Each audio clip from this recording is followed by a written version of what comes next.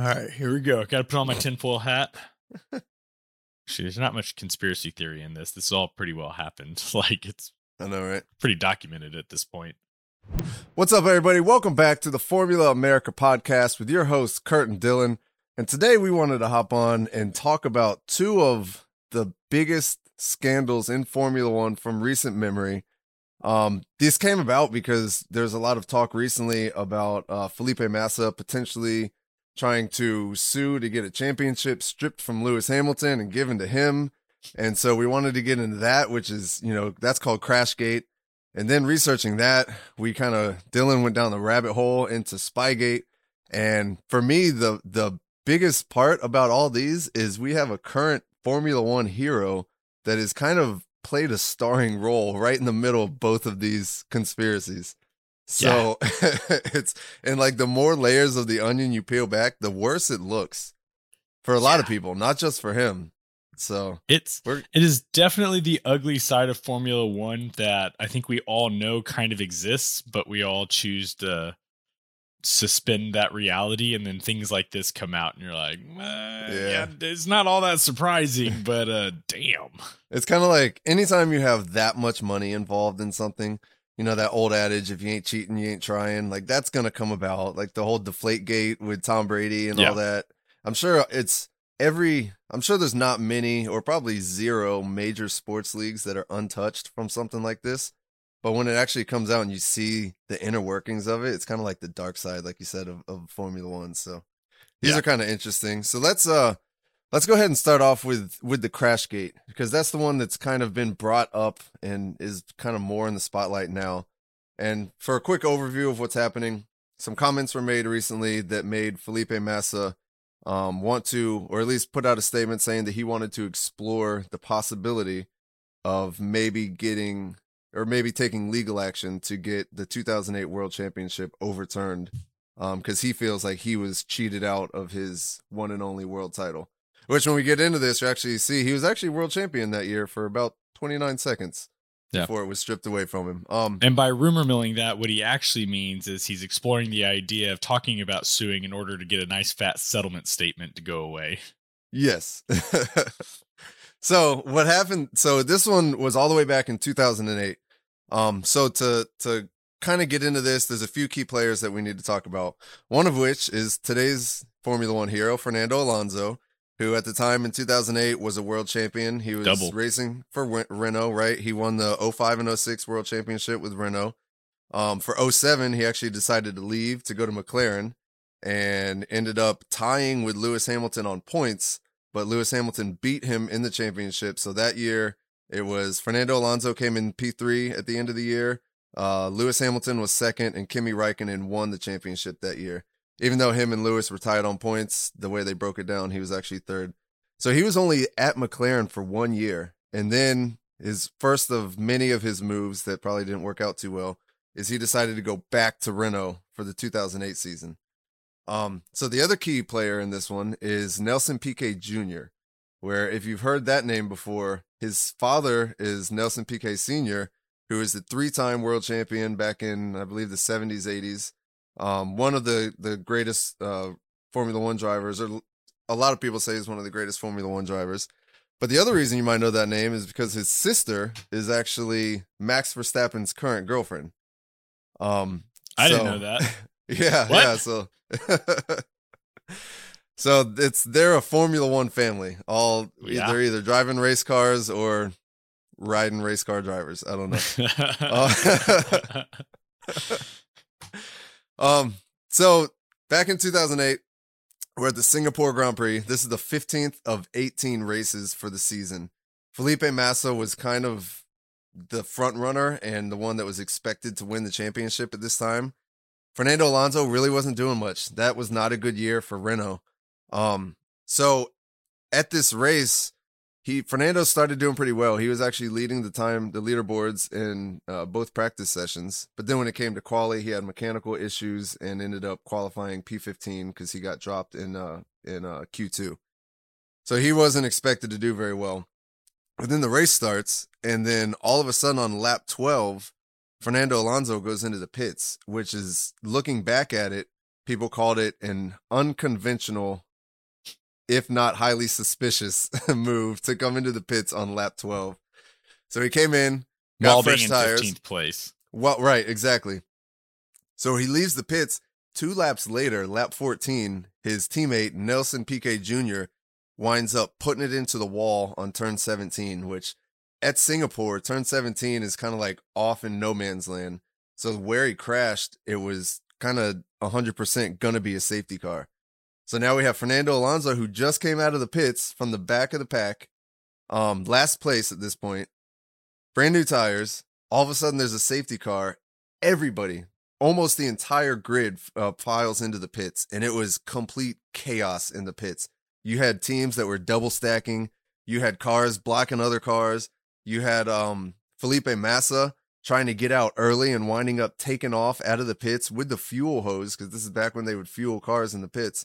The fuel hose was still attached, so he got to the end of the pit lane and had to wait for his mechanics to come down and take the hose off the car, so his race is shot.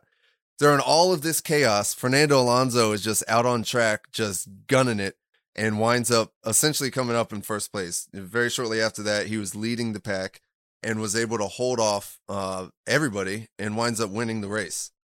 Yep. And so later on in the season, we get to Brazil, and this is another wild race. Comes down to the end of it, and you've got Felipe Massa crossing the finish line, Brazilian driver in Brazil, clinching, or what they thought he was clinching, the championship. The place explodes, goes crazy. But what they didn't realize is 29 seconds behind, you got Lewis Hamilton coming through in the rain, passing Timo Glock at the final turn of the race, passing him, which gives him a 1-point advantage. He wins the championship in 2008 by 1 point. And so there's a picture of Lewis Hamilton and Felipe Massa shaking hands afterwards, and you could just see Felipe's face. It's just pain, shock, disappointment, At least he did not anger. have a handlebar mustache on. It was the same face as Danny in Coda last year, just without that stupid mustache. But anyways, so after that, we get on to the next year. Nobody really thought about it much, right? It wasn't anything that anybody thought was that suspicious. Well, mid-season, Nelson Piquet Jr. gets dropped from Renault mid-season because he didn't score any points. Yo, this dude, my guy went to the FIA and snitched within a week. Not even a week later, he's at the FIA telling them everything. And then all of a sudden, there's people trying to cover it up then. But then he goes and tells the media. And once he told the media, then it just exploded. So it wound up, what happened was you had the managing director of Renault ended up resigning.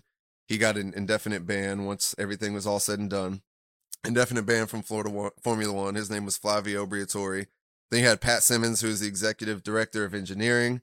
He wound up resigning. He ended up getting a 5-year ban, which got reduced because he also cooperated. He told on everybody as well. And then Renault as a team got a 2-year disqualification, but that was suspended. So basically they said, hey, 2 years, you have to be on your P's and Q's, right? And so it's basically a probation for Renault. As long as they didn't have any more issues in 2 years, everything would go away. So all that was fine. Everything's done. A couple weeks ago, you got Bernie Ecclestone, who's the former CEO of Formula One, made a statement that him and what's his name, Max Mosley, the the former FIA leader, the FIA president during that time, right?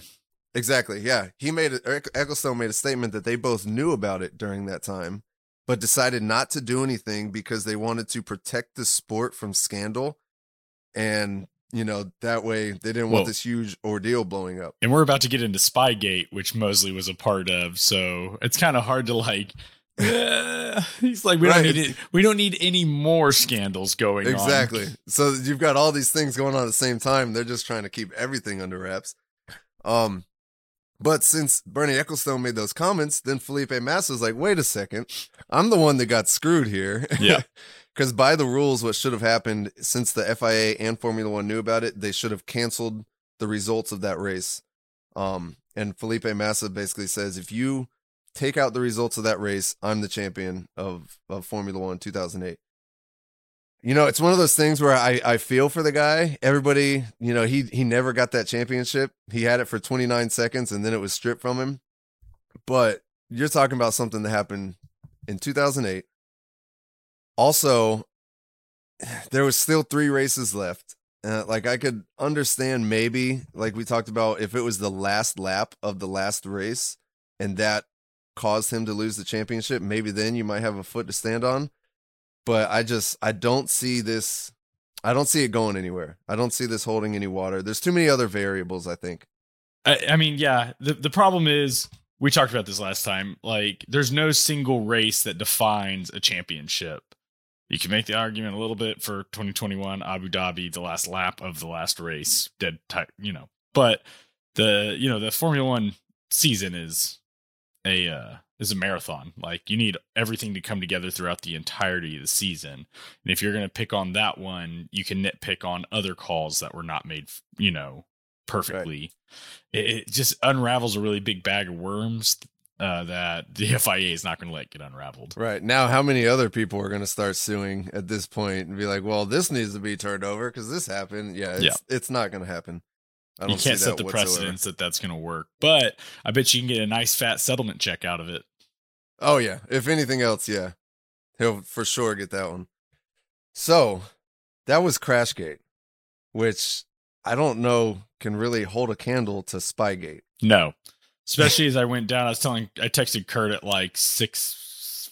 I had already been up for an hour with my Scotland Yard hat on, diving into the details of freaking Spygate. Which when you sent me that text, all I could think of is that one meme where it's the guy from, was it Always Sunny or something? He's got the cigarette in his hand and all the Post-it notes everywhere. Yes, Charlie, that's what I imagine you're doing. Yeah, that was exactly what I was doing. This shit is like a soap opera that sounds scripted. Like, you read the quotes from the presidents or the CEOs and the president of the FIA, and you're like, this is scripted, right? This is the most stupid. Like, you can't make this shit up. Actually, you can. This is ridiculous. And it's hilarious. So I'll start at the beginning. All right. We're going to go. There's a couple of teams involved here by the names of McLaren, Ferrari, and Renault. All right. We're going to set the stage. Ferrari has a dream team, right? This is 2007. They're coming off of the Schumacher era. You know, they are on top of the world. And there's one little guy, Nigel Stepney, who is no longer happy with his situation at Ferrari. He doesn't think he's moving up in the ways that he should, and he threatens that he's going to take a year off. So about a month later, Ferrari's like, "Hey man, we'll appoint you as head of team performance development. You know, you're not going to have to go to all the races, but you'll get your promotion and everyone should be happy." Okay, so he gets promoted. And then, not long after he gets promoted, at the 2007 United States Grand Prix, Ferrari files a formal complaint against Stepney that leads to like a whole internal investigation. On July 3rd, they decide to let Stepney go. On the same day, they accuse McLaren's Mike Coughlin of stealing things from Ferrari from the factory to get inside information on the Ferrari's car, and that he had given it to, or that Stepney had given it to Mike Coughlin over at McLaren. The funny thing is how Coughlin got found out. It was actually Coughlin's wife went down to the local Office Max and was making copies of the 780 pages of documents that they have. The employee that worked at Office Max, or whatever it was called, was one of the Tifosi. He called Ferrari headquarters and said, "I got somebody here with 780 pages of confidential Ferrari information." And that is how they got caught. You got to be careful. You can't be letting it slip like that. Yeah. What are the odds in London that you got a Ferrari fan you're working against right there? So Ferrari threatens to sue McLaren, right? And so McLaren hangs Coughlin out to dry. So McLaren lets Coughlin go immediately, and they say, quote, "No Ferrari materials or data are or have ever been in the possession of any McLaren employee other than the individual sued by Ferrari. The fact that he held it at his home unsolicited materials from Ferrari was not known to any other member of the team prior to July 3rd, end quote." Okay. So that's McLaren's official statement to the FIA.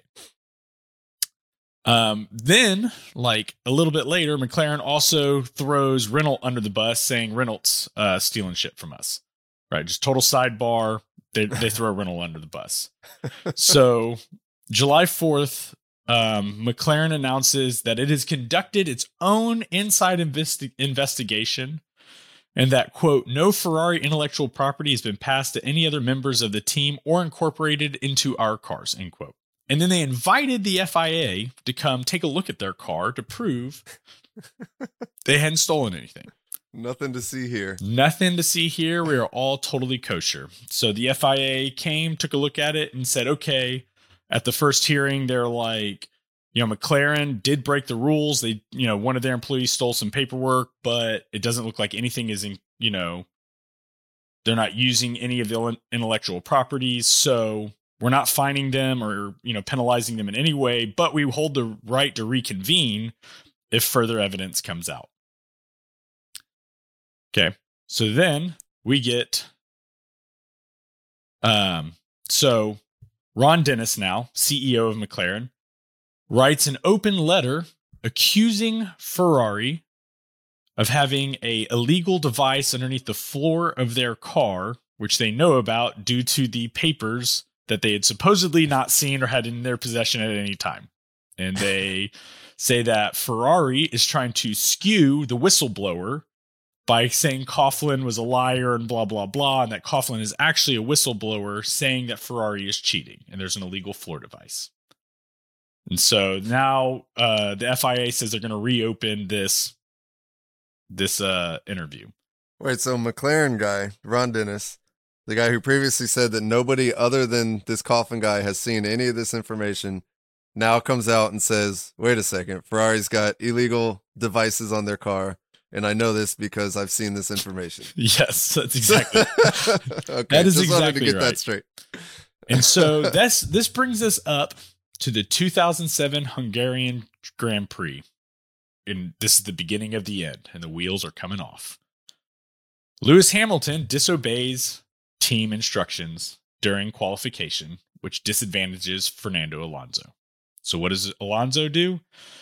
On the final outing of Q3, he stops at the end of the pit lane and holds Lewis up so he cannot set a final lap time. I remember that. So now we got some beef, right? So afterwards, there's on camera Ron Dennis angrily like yelling at Alonso's trainer to talk to him, blah, blah, blah. The morning of the race, Alonso goes to Ron Dennis, McLaren CEO's motorhome, and allegedly, okay, threatens to send email exchanges between himself and the McLaren test driver, Pedro de la Rosa, and Coughlin to the FIA. Yeah. So I'm guessing these email exchanges do not look very good for McLaren. I'm guessing not, but it gets better. Ron Dennis, McLaren CEO, goes to Max Mosley, the FIA president, and says the threat was an empty one and, quote, "There's no information. There's nothing to come out. I can assure you that if there was something, Max, I would have told you," end quote. Oh, this Ron Dennis guy. Yeah, it's getting better. It's getting good at this point. So September 5th comes around. FIA says we've heard about this new evidence regarding the case and we're reopening the investigation.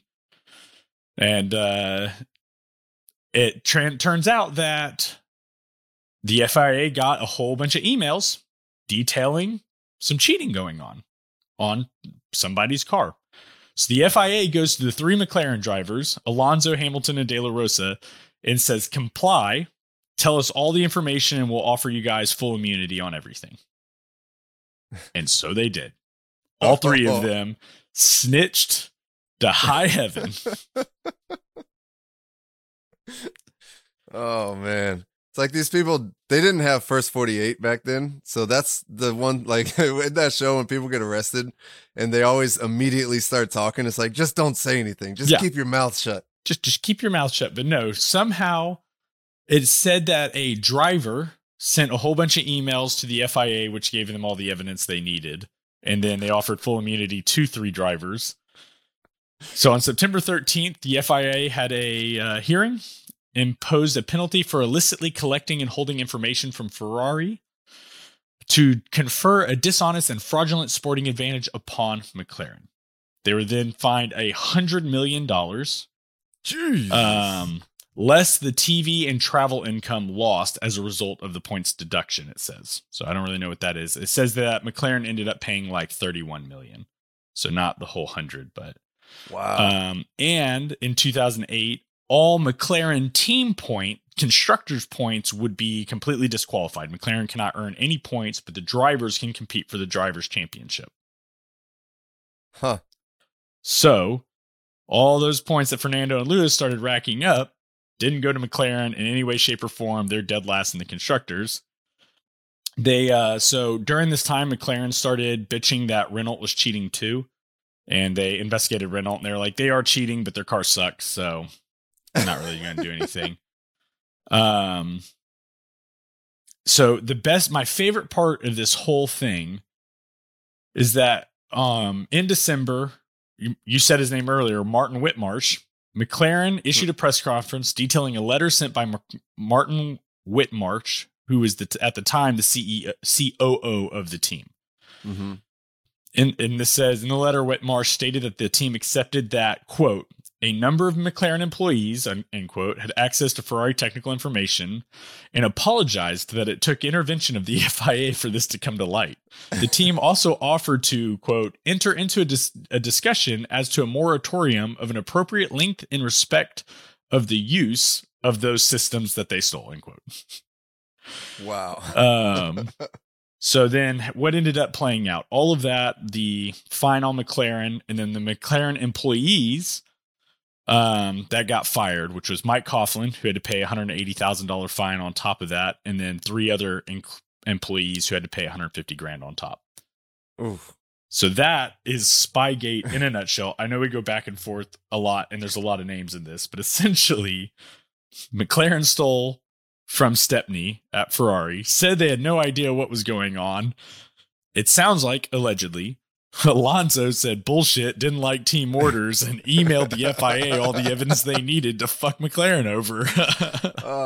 Which makes sense when you look at the Crashgate scandal, when you look at Fernando Alonso's record, how he was at Renault, left to go to McLaren, was there for 1 year, and then went back to Renault, because obviously he had burned every bridge at McLaren. Like, he just threw gasoline, lit that shit on fire, and just had to get out of there.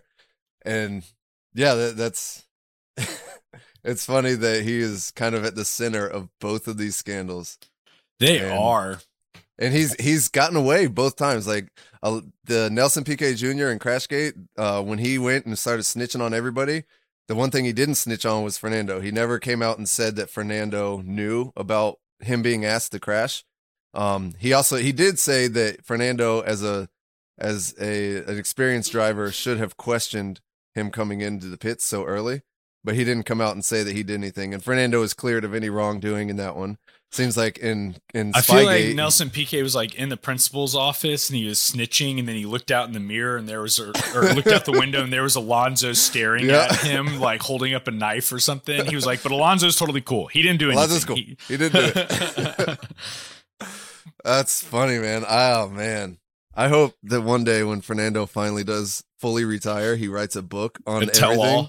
Oh my God. He's obviously got no issues with telling. So not at all. It was a good move on the FIA to offer the drivers immunity. Be like, hey, yo, just snitch away. Yep. And we'll be cool. But I think this, like, so one of the things, I didn't get into it because it's kind of to the side, but so McLaren complaining about Renault, then an employee, Philip Makareth, who was a former employee of McLaren who left and went to Renault, and they're accusing him of taking intellectual rights with him that Renault was using. And it's kind of like, well, I mean, if you fire an employee, it's like Adrian Newey's protege going to Aston Martin. It's not like you can make him sign you don't know any of the knowledge you've learned over the last 30 years to take with you to Aston Martin to use against us. Right. Like it's sure, I'm sure he's not allowed to take any documentation, but if you understand the principles and Yeah. I've always wondered that if you fire a technical director and he gets picked up by another team, does that team take him into a dark room, put a spotlight on his face, and be like, "Tell us everything that you know about Ferrari or whatever"? Like, right? Yeah, I'm sure this shit happens all the time. Yeah, I'm sure it does. Even now, I'm sure there's a lot more that goes on, even with like actual documents being taken. With how everything's electronic now, like how easy it is to put something on a flash drive and just sneak it out. I'm sure it happens, and I think that with today's technology and cameras and analysis data, everyone pretty much knows how everyone else's cars work for the most part. As soon as they get in their first crash and lift that thing up on a crane, there's a crew of cameramen taking pictures of the floor, and so it's I could see there being greater issues around like fuel chemical composition for the engines and stuff like but it's I don't know, it's really just a bad round of people snitching on each other. And McLaren got it. Everyone at Ferrari just shut their mouth and was like, and towed the party line, and they didn't get in any trouble. Same thing with Renault. Renault was like, I don't know. McLaren was the dumb ones that were like, we know absolutely nothing about it, and we never saw any of the paperwork. By the way, according to some other random paperwork, we think Ferrari's cheating. But we definitely don't know for sure. We didn't see it in this paperwork. That was other paperwork that we legally acquired. Totally. That's funny. When you talk about all the cameramen around taking pictures, it reminds me of, you remember the McLaren third brake pedal? So in the late 90s, I think it was like 97 or something like that, McLaren came out with this revolutionary design that allowed him to go from being, underperforming to winning races left and right. And so what they were doing is basically using a third brake pedal within the car. And if I remember the story correctly, it's been a while since I read it.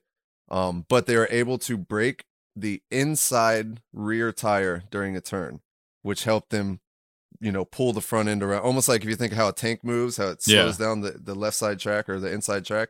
And they were able to do that, and which would pull the car around the turn a lot better. And they went from, again, underperforming to like winning races left and right. And nobody could figure out what was going on, how McLaren was able to do this.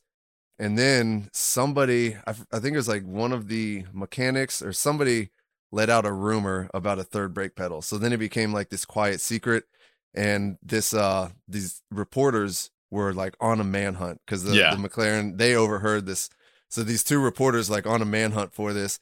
Well, just so happens two of the McLarens actually crashed in the same race, roughly around the same time. One of the drivers, when he crashed, I think it was at the end of the pit lane, he hit another car. When he got out, he didn't put the steering wheel back on. He just left it on the top of the car. So the reporter was able to go up, slide the camera in, snap a picture. Didn't know what he was taking pictures of. He just put the camera in, started taking pictures, went back, developed the film, and saw the third brake pedal. There was legitimately a third brake pedal. Yeah, you can Google it and see it. It's pretty cool. You can see his actual pictures. And then everything came out. Other teams had already started trying to develop systems around that. And the McLaren, there's a documentary I saw, the McLaren engineer that came up with it was like, yeah, all these other teams tried to do it, but they're thinking way too hard. They were coming up with these elaborate systems to make it work. And he was like, all it was another master cylinder. And it was like the most simplest thing. He said he thought of it in the bathtub one day. And but then long story short, what ended up happening is the FIA or Formula One wound up banning it, I think in 1998. So it's kind of like the DOS system that Mercedes used. Yeah, it's like you have this revolutionary design. Other teams want it, but they can't figure it out. So they go and they protest it, and then it either gets approved or denied. And, it helped them win a bunch of races and a championship, but now it's gone. I remember the Drive to Survive when the DOS system came out, which was the which is the one where Mercedes had where they could push the steering wheel in and out to control the toe in on the front tires. And it showed Christian Horner going up to Toto Wolff being like, well played. You know we're going to protest it and appeal this though, but well played. And Toto was like, yeah, we know. But and the FIA came out and they were like, well played. You're right. You completely fall within the rules. You came up with something clever. It's yours for the season. Can't do it again, though. And they got it for the whole season. And I remember that they found out about it in testing. I remember in Spain that year, you keep seeing the videos. They're like, what is this? What's Mercedes doing? It shows like all the pit walls where everyone was like, what in the world is... It's like, did he just push the steering wheel in? But then, I mean, they were obviously dominant that year, so I don't know how much effect that had on it. Of difference. Yeah. That was back when Mercedes was clear of the pack by 30 seconds every race. Yeah, you think Max is clear of the pack now, like 2019, 2020 Mercedes? Yeah. It's like all Lewis's reports are like, this is the fastest car I've ever seen. It's like, well, you've got short-term memory, sir. You clearly don't remember used how to you getting were. Passed. You're so far out in front, it doesn't matter. Yeah, it is interesting that Alonso is kind of at the heart of all this. Our intention here, I will say, is not really to cast any shade. It's more just the entertaining, like we said, the dark side of Formula One. I think this stuff happens all the time. Maybe not Crashgate. And I think that there's so much more technology today for people to listen in on radios. It'd be really hard to pass a message to get someone to crash. And also, I think you're going to have a very specific number 2 driver that's willing to crash to do that. Like, most of these drivers are, individualistic enough to be like, why would I? No. Yeah. Like, but I think that Spygate and the passing of intellectual properties back and forth happens all the time. Legally, illegally, in general, all the time. Yep. Like, you've always got somebody who's disgruntled on your team or a little too close with somebody on another team. I don't know. Just maybe they get drunk one night and let something slip, or just intentionally just going and passing stuff off. Or someone's like, hey, Mr. Red Bull employee that helped put together the floor design, here's $100,000 under the table if you slip me some pictures. Yeah. Like, guarantee that shit's happening all the time. Yep.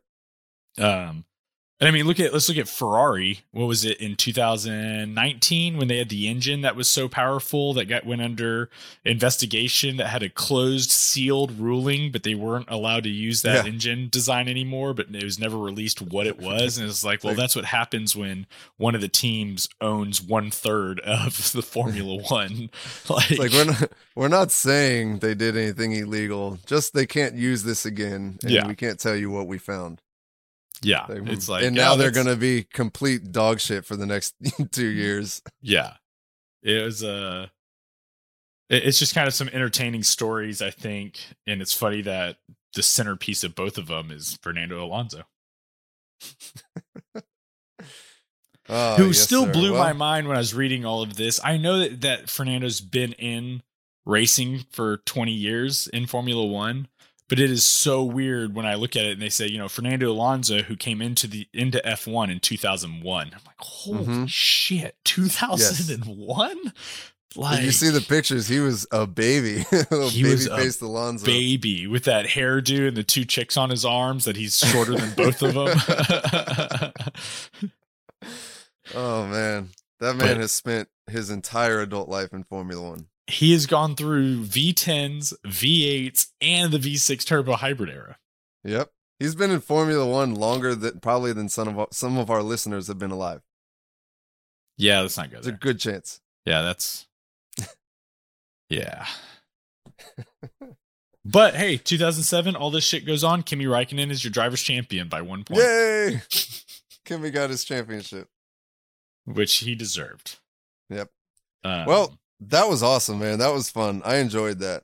I hope that there's some actual more current Formula One news coming out soon. We are now, I believe, 2.5 weeks into our break. Yeah. So a couple weeks away from the next race. This weekend and then the weekend after we've got racing. This is our last weekend without racing. I believe so. Yep. We are 17 days away. And then we go to like The double, Azerbaijan. triple header central. Like, that's always fun, but that gets you spoiled too, because then you have Yeah. a break and you're like, what do you mean I got to wait another week? yeah, it totally does. I'm excited. So, everybody, if you like what you heard, if you disagree with it or agree with it, or maybe even if you have some other scandals that you want us to cover that we're not tracking, you can email us info@formulaamerica.us. There we go. Hey, and make sure you go and give us a rating and a review on whatever podcast platform you're listening to. And until next time, my friends, on that note, Stay classy, America. see you next time.